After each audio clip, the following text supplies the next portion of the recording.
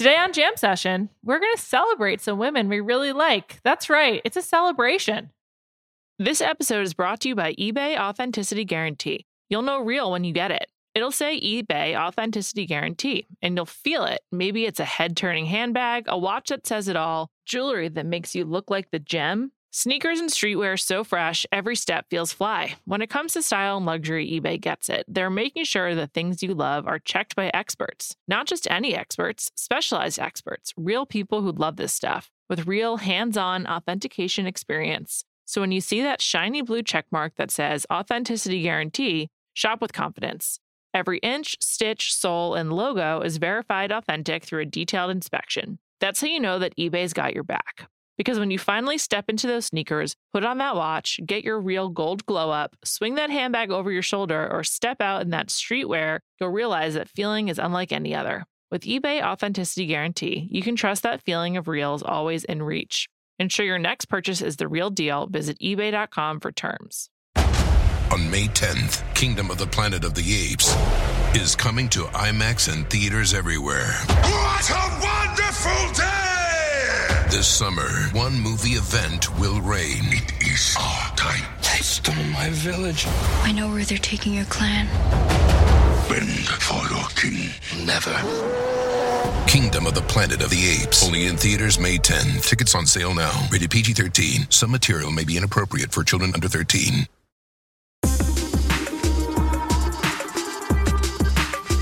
Welcome to Jam Session. I'm Juliette Littman. I'm Amanda Dobbins. Hello, Amanda. Hi, Juliette. How are you? I'm good. I'm glad to see you. I'm glad to see you too. How lovely. We are going to talk about a wide range of topics today, all gals, kind of. And that includes Lauren Conrad and just kind of like millennial aesthetic, which I'm like honestly really excited to dig into. We are going to touch on frequent Jam Session heroines, Chrissy Teigen and Emily Ratajkowski. And first, let's talk about my beloved, America's beloved, Shonda Rhimes, who had a bang-up Hollywood Reporter profile last week, following in the tradition of the Ellen Pompeo Hollywood Reporter profile. Amanda, what'd you think? Loved it. This is extraordinary stuff. This is the kind of thing, and this did happen a few days ago, last week, and it was kind of timed. So we didn't get to talk about it on Jam Session, but I did get to talk about it with everyone in my personal life. And this is the one where it's like I texted you, every other group chain I'm on. You're a group chain of one, Juliette. And texted, was like recounting it at dinner, have just been reflecting on my own relationship to the work. I really commend Shonda Rhimes for being Shonda Rhimes. So the big reveal in the story was that she left ABC after 15 fruitful years, at least to the outside eye. I think one takeaway, by the way, is just like working in network television is crushing. It is like really hard work. Yes. She left after 15 years because she'd created incredibly valuable IP for herself and more importantly for ABC, which is owned by Disney, which you may know has a theme park business, including Disneyland.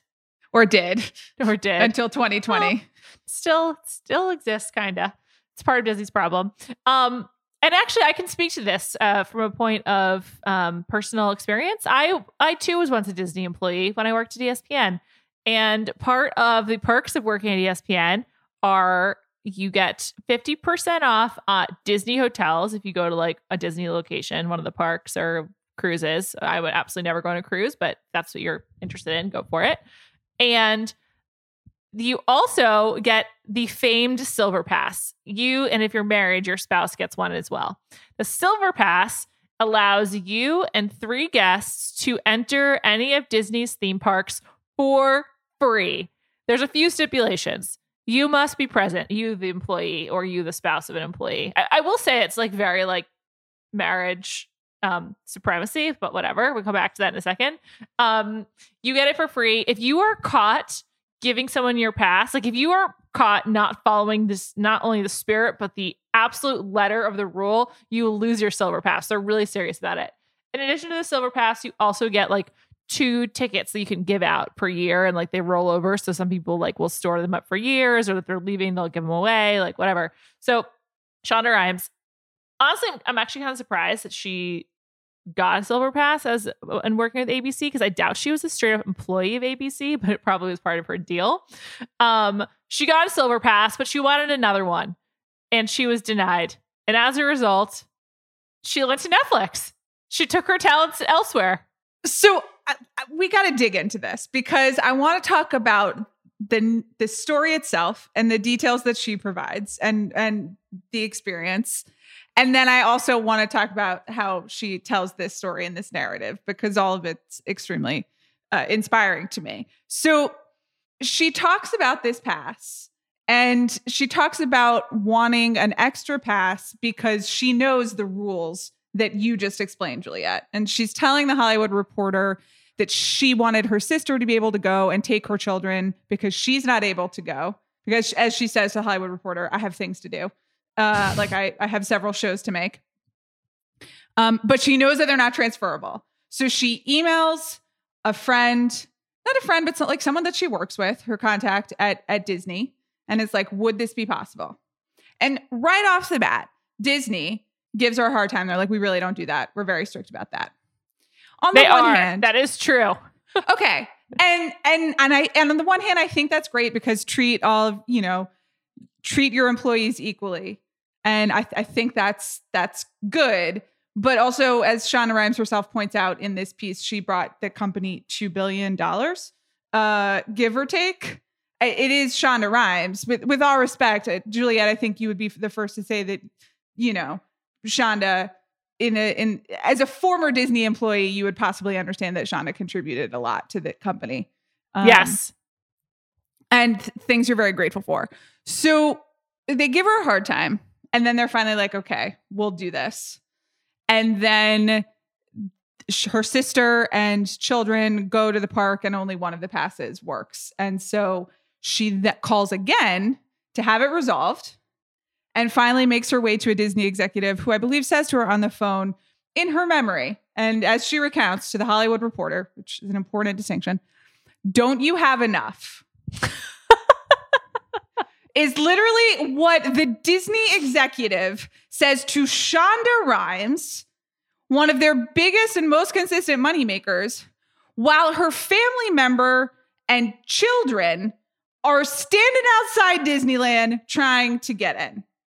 I also want to add, if Shonda Rhimes were married, she would have 2 silver passes that worked. And I do find that discriminatory. It's a really crucial point. Yeah. But putting that aside, whoever is taking this call and being like, what I think I'm going to do is tell Shonda Rhimes off over a Disney pass while the children are standing outside the gate has clearly not been trained in, people management or common sense 101. That's insane. How are you still employed? I think if you read between the lines, they don't identify the executive in question, but I believe the Disney executive is no longer employed at Disney. Yeah.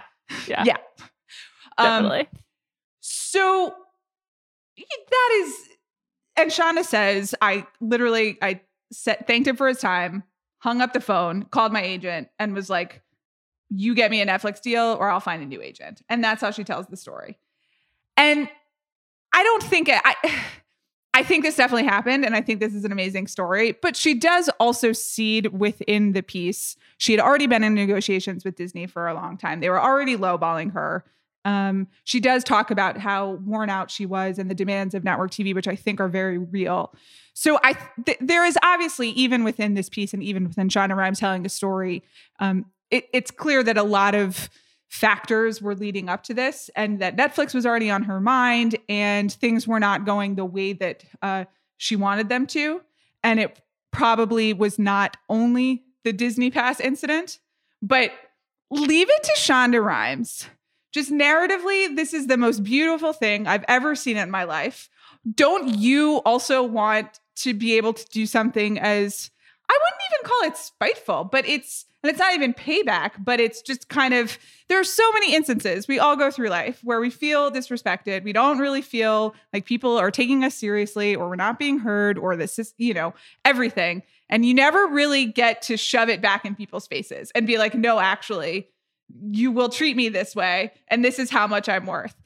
And I just find this so extraordinarily beautiful and right out of a Shonda Rhimes show that this is how she chose to respond to the Disney Pass incident.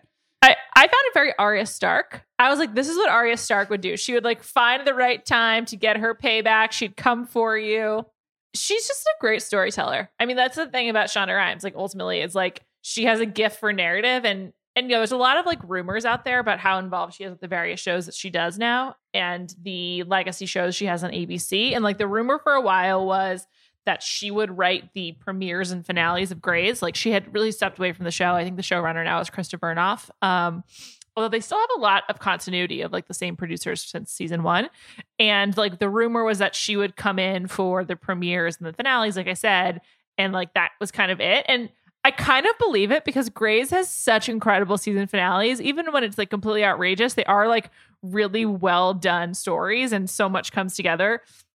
One of the best season finales like of any show ever was I think it was season 8 when they had seeded this plot of a man bringing a gun to the hospital, and then Derek gets shot and Christina has to operate on him while Meredith is having a miscarriage. It's like really good television, though that sounds really over the top in this moment, but it's really well done. And she's just like, she's incredibly savvy. I mean, she there's clearly a Shonda Rhimes press push going on right now. Are you like, what was your feeling about the story coming out? Because we've talked in the pod about Bridgerton coming to Netflix finally. I'm curious, like, what you think is happening in the more broad Shonda Rhimes universe that they did this story.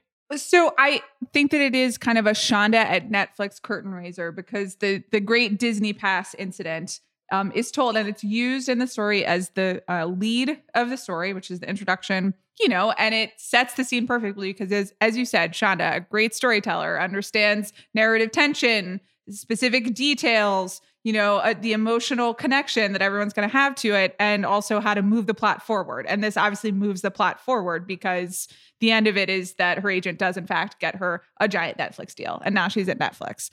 But I saw this as both getting ready for the Shonda season at Netflix, because Bridgerton is going to debut, I believe, on Christmas of this year. And then next year is the Anna Delvey show, which is being treated as kind of like the prestige Shonda show within the umbrella of the many shows she has in development. I think she has a doc coming as well that she EP'd for. Yes. And I think the other thing is that there has been a lot of change at Netflix recently, particularly in the TV and development space. And so a lot of executive shuffle. And she's actually even asked about it in the piece and gives another just truly inspiring to me answer, which is like, I came to Netflix to be left alone and make television. And as long as I get left alone, it's fine by me, which God bless. But I do think also she was put in front at this particular press moment in order to remind people there is a plan, despite the executive shuffle that you've just seen. We have big names coming, like there is a continuity of vision in place, even if some of the pieces are changing. Yeah, I agree with that. I was like, okay, so they're trying to like signal like the beginning of the Shonda era at Netflix, which I think is cool, actually. I mean, I also think it's like cynical. Like there's like Netflix trying to project some kind of calm, I guess, or, with all the context you just gave. But I also was like, great, I'm excited for the Shonda Rhimes Netflix era, and I'm here for it. I wondered also like how much she was aware of like that context, but this is like ultimately a win for Shonda. I think like everyone that I knew who reads the Hollywood Reporter was like, or would consider reading the Hollywood Reporter, was talking about this for like a few days, and it's just such an epic story. And I do really consider it of a piece with the Ellen Pompeo profile, or first person piece from a few years ago, where she talks about getting ABC to pay her what she's owed and how Shonda Rhimes like taught her to do that. And it's kind of cool. Like there's not a lot of like things happening in the world right now where you're like, I'm glad to be witness to this, but I am glad to be witness to like the Shonda Rhimes owning of television. That's great to me.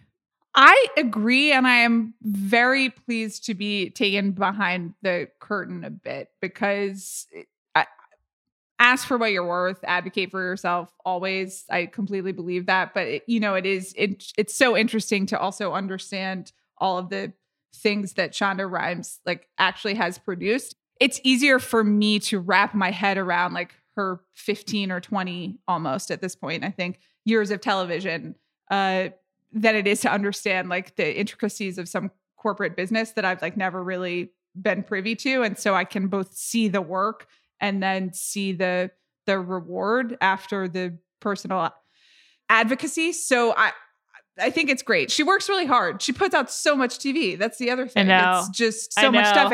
And there's another strain in this piece about how she was like very nervous about the fact that she didn't immediately start churning out 22 episodes or 44 or I don't know. She must have been doing like 60 episodes of television a year at some point between Scandal. Yeah, she was. Murder and Grey's. And Murder. Yeah. And then they had some other shows that got canceled, like Above the Law, Off the Map, like just a ton of shit. And for everything that you did see, like for those shows, there's plenty of episodes that didn't air. I'm thrilled. I really enjoyed this. I just like it when someone tells it like it is. And I just like when someone has that, as you're right, Arya Stark moment in The Hollywood Reporter. And it makes it even better that Shonda Rhimes could definitely have afforded a pass herself. I just want to put that on that. Yeah, like Shonda is well compensated. It's been documented and that's great. And she absolutely deserves it. But like she could have bought a pass, but no. And then they just screwed it up. Tremendous. Great writing. How do you feel about auteur theory coming to television? Or not like coming, but having fully taken hold of television? You mean in the sense of the showrunner's distinguishable footprint over a series of projects? Yeah, because she also like references as inspiration Ryan Murphy, who is also very similar, also went to Netflix from other networks. Something that's been happening in movies for quite some time, like you're aware of like a director's oeuvre. And I feel like we've, now that we're like 10 years into this kind of TV craze of more than 10 years, 15, I guess, sort of the way that the showrunner has the same distinction as like a great director. Not that I ever thought one was like lesser than the other. And I don't mean to equate like TV with movies, but I just mean like that being a system that the TV economy is a part of. And therefore the celebrity economy, like Shonda being the celebrity that she is versus like, I have no idea who made MASH. And MASH was like one of the biggest, most long running shows ever. Sure. But David E. Kelly and Darren Star and know Aaron Sorkin as I do, because as soon as you asked, I was like, well, my favorite form of television is like writer auteurist television in the form of Aaron Sorkin. Amy Sherman Palladino is another. I think, Shonda Rhimes being a woman and a Black woman in particular is exciting. And the television and the industry has not always afforded anyone besides white men, that type of opportunity. I think also a little bit more respect being put on writers, which TV has always respected writers. I mean, it's a writer's medium and the showrunners are usually at least starting in the writer's room.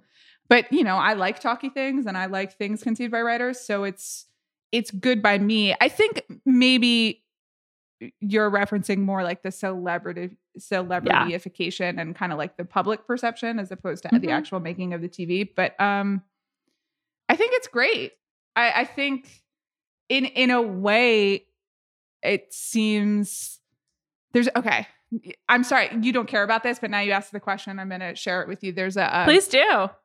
A really great interview in Vulture in New York Magazine with David Fincher, one of the actual film auteurs. And he gets asked about a lot of things. I recommend it, but he's asked about Pauline Kael, who was a film critic in the 60s and 70s and very influential. And he's engaging with everything that she doesn't understand. And he talks a lot about how movies aren't as intentional as people seem to think that they are, and that it's not like a NASA launch and that things go wrong and you're like trying to, at some point, there is intention and there's vision for sure, but like it can't be as precise as like the auteur theory presumes, if you will. And I think in TV, it actually is a little bit closer to the original vision because it is writer driven and there is a forced consistency and specificity in the medium. So in that sense, I think it's great that the TV creators are finally getting their due. Yeah. Yeah. I think it's just sort of like interesting. It's funny to watch like a medium mature, and not that we're like at the end of it by any means, but it's just interesting to think about. It's so funny. Like Grey's Anatomy has been a fact of my life, as I've discussed on this podcast many times, for so long that it's just like when I see Shonda Rhimes having a big story, I'm just like, it's like a relative getting attention. It's like so exciting. But like, I'm 34 and I've been watching Grey's since I'm 19. So it's sort of like amazing. Like that Shonda Rhimes and her television shows have been in my life longer than most of the people I talk to on a regular basis. So it's just, I'm happy for Shonda. And for me, it's great for my relative Shonda Rhimes. This episode is brought to you by eBay Authenticity Guarantee. You'll know real when you get it. It'll say eBay Authenticity Guarantee, and you'll feel it. Maybe it's a head-turning handbag, a watch that says it all, jewelry that makes you look like the gem, sneakers and streetwear so fresh, every step feels fly. When it comes to style and luxury, eBay gets it. They're making sure the things you love are checked by experts. Not just any experts, specialized experts, real people who love this stuff, with real hands-on authentication experience. So when you see that shiny blue checkmark that says Authenticity Guarantee, shop with confidence. Every inch, stitch, sole, and logo is verified authentic through a detailed inspection. That's how you know that eBay's got your back. Because when you finally step into those sneakers, put on that watch, get your real gold glow up, swing that handbag over your shoulder, or step out in that streetwear, you'll realize that feeling is unlike any other. With eBay Authenticity Guarantee, you can trust that feeling of real is always in reach. Ensure your next purchase is the real deal. Visit ebay.com for terms. This episode is brought to you by Jiffy Lube. Cars can be a big investment, so it's important to take care of them. I once got a car that I started out with 25,000 miles on. I got it to over 200,000 miles because I took care of it. You know how you take care of a car? You take care of the maintenance, the oil, the brakes, all that stuff. And if you don't, you can have a car just completely fall apart. When your car needs maintenance, head to Jiffy Lube. They provide automotive excellence at speed. Get your oil change, brakes checked, tons of other multi-care services. It's all done by expertly trained technicians who actually care about taking care of you and your car. Jiffy Lube, car more. To find coupons and start an instant online estimate, visit jiffylube.com. This episode is brought to you by Atlassian. Atlassian software like Jira, Confluence, and Trello help power global collaboration for all teams so they can accomplish everything that's impossible alone. Because individually we're great, but together we're so much better. Learn how to unleash the potential of your team at Atlassian.com. Atlassian.com. Atlassian. Tap the banner or visit this episode's page to learn more. All right, let's move on. Shonda, we love you. Can't wait to talk about Bridgerton, which we will in January, maybe a little before. The guy in it, really hot. Everyone follow him, as I said. Okay, next. Lauren Conrad. Lauren Conrad's a personal fixation of mine. So I was delighted when you texted me this morning, Amanda, with a link to her What Lauren Conrad Can't Live Without in New York Magazine, part of The Strategist. Strategist is like the smartest kind of SponCon. Like it's like affiliate content, but if you like buy stuff through them, they get like a cut of it. It's not. Sometimes it's more explicitly SponCon, but it's just like smart. It's consumerism. It's shopping recommendations, and they have a specific taste, and they also bring in a lot of experts. But I trust their taste more than I trust some other things. So I get in trouble financially when I read The Strategist. I mean, where do we even begin with what Lauren Conrad recommends? I mean, I guess I would like to begin with the start and end of her list, which are products I'm pretty sure she has an interest in. Mm-hmm. The first is the Kristen S. full-size French pin set, which is like hairpins. Kristen S., as she says, has been in the Lauren Conrad's world for a long time. If you follow Lauren like I do, you're familiar with her blush pink packaging that has taken over the shelves at Target. She's Lauren's hair person, and she did her own line of stuff. And Lauren is just like just selling them, saying she can't. Her first item she can't live without are these hairpins. And then the last item is the Lauren Conrad Beauty, the lip and cheek tint, which we discussed on this podcast because when she did her interview with Whitney Port for Whitney's YouTube channel, Whitney was like, "What can you not live without?" And she said this lip and cheek tint. And I've never successfully used a lip and cheek, as Lauren said over and over again, for both my lip and my cheek. But I guess Lauren is telling me to dream. So that's like pretty uncouth, starting this list with like your own products. I don't know for sure that she gets profit from Kristen S., but I'm almost positive.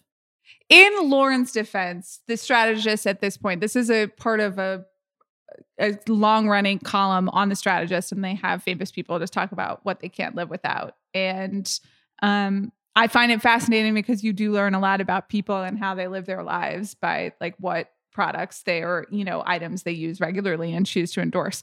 But they do often feature people with something to sell. And what they do is usually, I'm not privy to the negotiations, but it seems like there is some sort of behind the scenes, like only one thing that is like your line, please. And if you could otherwise kind of diversify it. And so you can tell when they're really talking to the person and when someone's put together, like someone on the team has put together a list of things that would like complement the brand vision that they're trying to sell or whatever. You can gauge authenticity. And I would say that this actually feels relatively authentic. It's funny you say that because about half the anecdotes that accompany these products, I literally just heard in her interview with Whitney Port. So like, these are a lot of talking. These are like Lauren's "Who I Am" talking points. Yes. So that's what I was going to say. There are personal stories. They've like been rehearsed, but they feel at least like they're attached to a person. Like there's something about, you know, having to pour over coffee because her husband's friends was like, would you be open to me sending you more eco-friendly like coffee things, which I don't know if I would roll into someone's house and be like, let me offer you some more eco-friendly ways to make coffee after I've been staying in your home. But I do support anything that, you know, anything eco-friendly. It's good to be thinking that way. So, but at least you can imagine it, right? So that at least feels somewhat lived in. They all, you know, she likes to take a bath. She uses this, that, or the other. It doesn't seem like someone wrote a script for her. I disagree. I feel like these were like, Lauren, when people ask you X, answer with A. And it's like, what do you do for yourself? Like, here's one to insert your bath and wine anecdote, because she just said this on the Whitney Port interview. Listen, I already can't believe that I've defended Lauren Conrad as far as I have in this podcast, because I'm about to share what I texted you. But I will just say, again, people who are promoting stuff, who do a lot of appearances, you repeat yourself. You repeat anecdotes. Like people do it on talk shows. People do it being interviewed. Like you probably do it on podcasts sometimes, right? You got to do a few a week, and you're just like, you have one really great anecdote about what happened when, I don't know, you went to the grocery store and it taught you a lot of different things, some about The Bachelor and some about celebrity culture and some about, you know, so you just make it fit, whatever. So I'll give her that. But you're probably right. I'm sure that it was like media trained and workshopped. And I'm ultimately more interested in like what they were trying to communicate and like what the end results of the media workshopping was, because it really just feels like someone sorted through Instagram for the most popular products and color palettes and then just wrote like the most inoffensive, just like empty personal copy to go with it. And there's no there. It's all aesthetic. And the aesthetic is probably selling really well. And also that's what she's trying to sell. So there's nothing wrong with it. But I just found myself like really confronted with a summation of our generation and its online existence. And felt overwhelmed. I think there's like this color palette of like that's the linchpin color is like a weird like oatmeal linen color that then has like gray, blues, pinks, and blushes. And that has become like this default aesthetic for women in like the lifestyle space that are trying to appeal to people like you and me. I saw it on the show Dream Home Makeover on Netflix, which is an extension of the Instagram Studio McGee, which I didn't know, though they have like over 1 million followers. And it's just like a real, it's sort of like the direction that Target housewares have moved in. And I like Target a lot. And if you get like one of their things or like two, like a tchotchke and a throw blanket, like great, really like add some flair to your home. But to like have your entire aesthetic, both on your person, in your home, and on your social media profiles, be like this like blush oatmeal color palette and like brass and gold finishes and like saying you like kombucha, it's like a weird conflation of aesthetic and lifestyle that like communicated through Instagram is totally depressing. And I think that's what you were responding to, and also how I feel. Yeah, and it was kind of like all of those trends folding in on themselves all at once. So, you know, the aesthetic that you're talking about is spot on, and it was kind of famously identified in what I think is probably one of the great pieces of criticism of this year, if, you know, aside from like real world criticism, which, you know, we're operating in the jam session sphere here, everybody, which is Molly Fisher's piece on the millennial aesthetic, and pins down like the actual visual signifiers of that aesthetic, and also kind of the culture and the consumer process that they've grown out of and also are shaping in real time. And I think it's just an extraordinary, insightful piece of writing, and also revealed a lot to me about my taste and how it's been conditioned and how I learn things. But I believe that came out in March, and it's everything that you just described happening in real time. But, you know, the interesting thing is, like, to some extent, we all started either dressing like that or looking like that or decorating or buying products that, you know, I'm going to hold up my new, like, kind of sage green water bottle for you. And also, yes, it is a, what's the Visco? What? Yes. Okay. The Hydro Flask. But it is a certain color because those are the color palettes that are available to buy now. And all of that is because you see it on Instagram, and it's like readable on Instagram, as Molly Fisher's piece said. It catches your eye, whether it's like a big block of text or it's like a nice color and it's soothing. And then but because the way Instagram flattens everything, and it all kind of looks the same in one space, and your eye is trained to jump to that thing because you're used to seeing the same thing on Instagram, and then it's just filtered out. And so now everything looks like it, like, you know, restaurants and like libraries and anything you buy. And then it's funny because that taste is then reflected back on Lauren Conrad, who is now trying to sell us stuff and just only sells you Instagram back to you. Yeah. And she just, I don't know, something about Lauren. The thing about Lauren is, if she were my friend, I would talk so much shit about her behind her back, but also like crave her approval. For some reason, like Lauren Conrad content like just takes me back to being a catty 25-year-old. I guess it's because when she was like principally in my life because of her shows.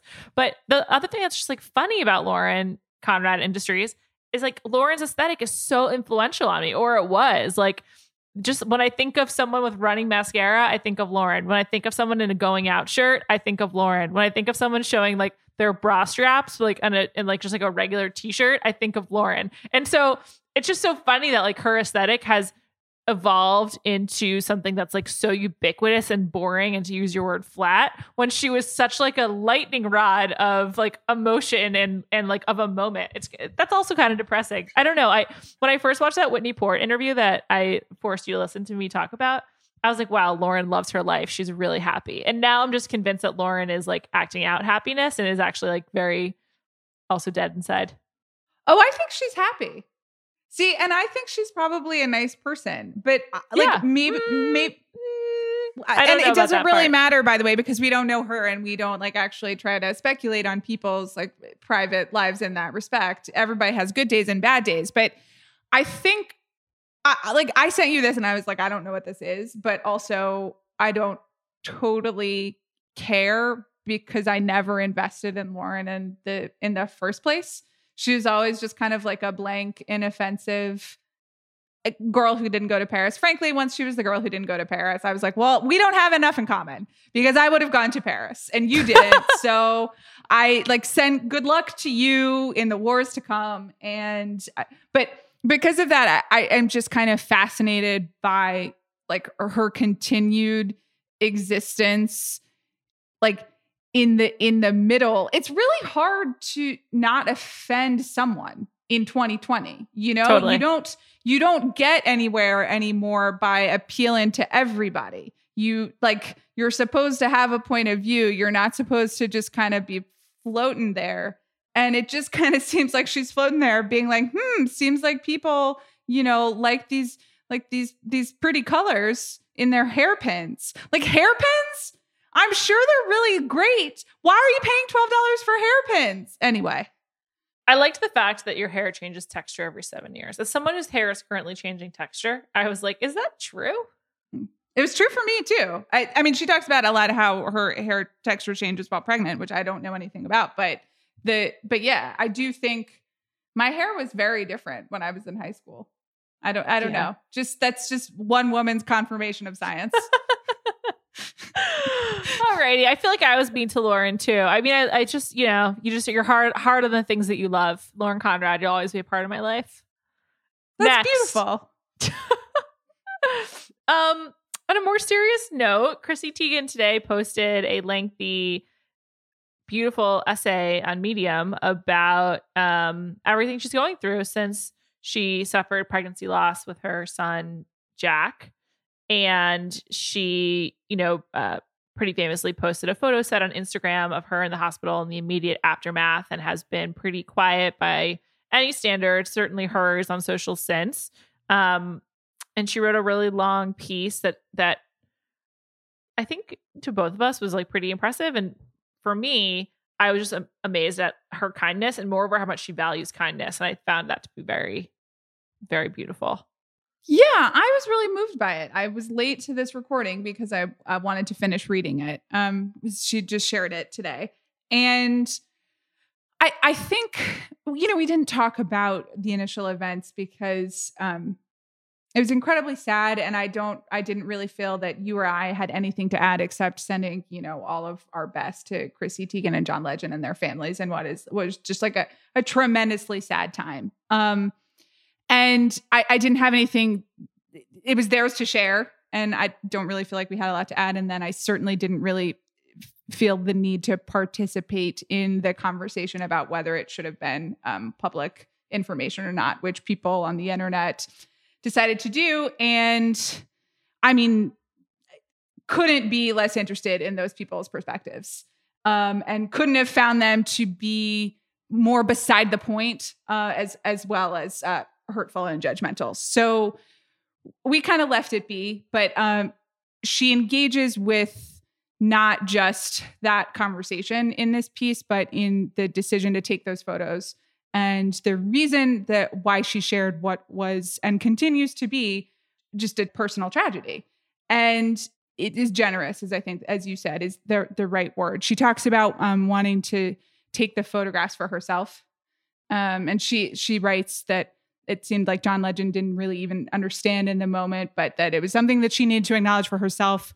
She writes that she couldn't care less about anyone who hated the photos, but they were there for herself and for people who needed to see them, because I think certainly like any loss, but pregnancy loss in particular, it can often be so isolating. All of these issues really surrounding pregnancy and pregnancy complications and child complications are more private. I mean, they're private, but they're isolating. That people don't always feel like they can share them. And so I think she understood that and also needed to do it for herself. And I find that really courageous. I mean, that's the kind of stuff that you put out that is very hard to put out in the world, but also so perceptive. And I was so impressed also with the precise and open and insightful way she writes about her grief. And she writes about why she is sharing these things and what it means for her to be doing this in public. And it's really singular and beautiful, and I'm appreciative. Yeah. She's pretty amazing. I mean, I think being a public person is really hard. She's subject to so much criticism for many different reasons. Like, also, like, just part of it being an Asian woman who's famous is, like, you know, not that common.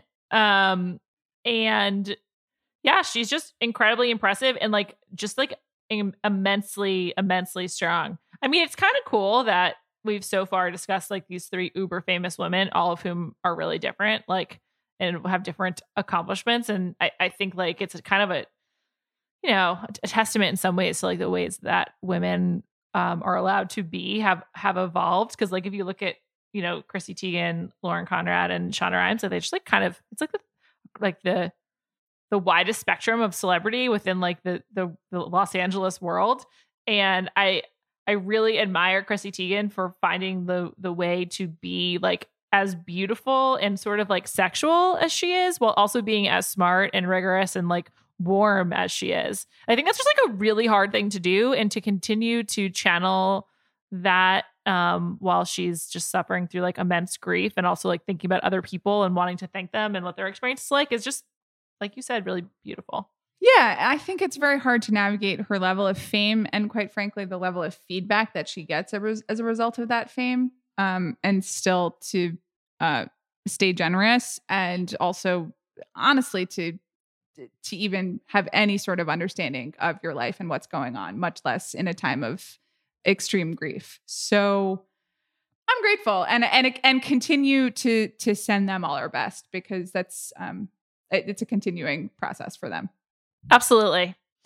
Kind of similar in the same world. Emily Ratajkowski, guest of the pod, former guest on the pod, announced in the cover of Vogue that she's pregnant, and did a photo shoot and did a short film and wrote a whole piece about it. And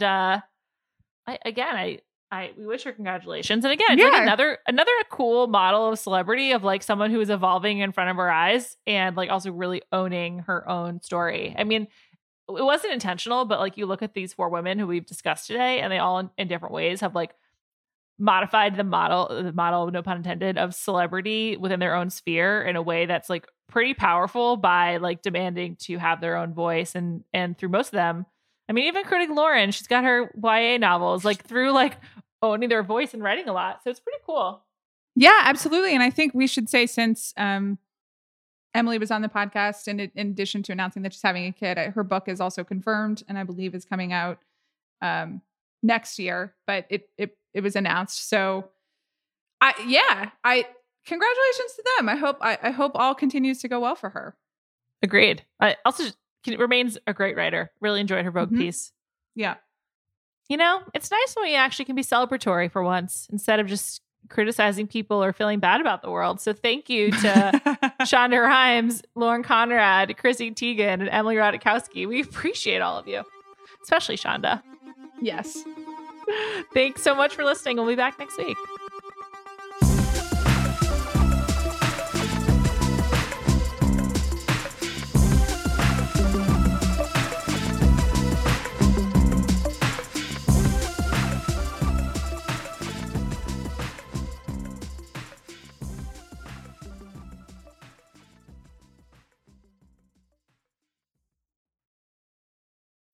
This episode is brought to you by State Farm. You might say all kinds of stuff when things go wrong, but these are the words you really need to remember. Like a good neighbor, State Farm is there. They've got options to fit your unique insurance needs, meaning you can talk to your agent to choose the coverage you need, have coverage options to protect the things you value most, file a claim right on the State Farm mobile app, and even reach a real person when you need to talk to someone.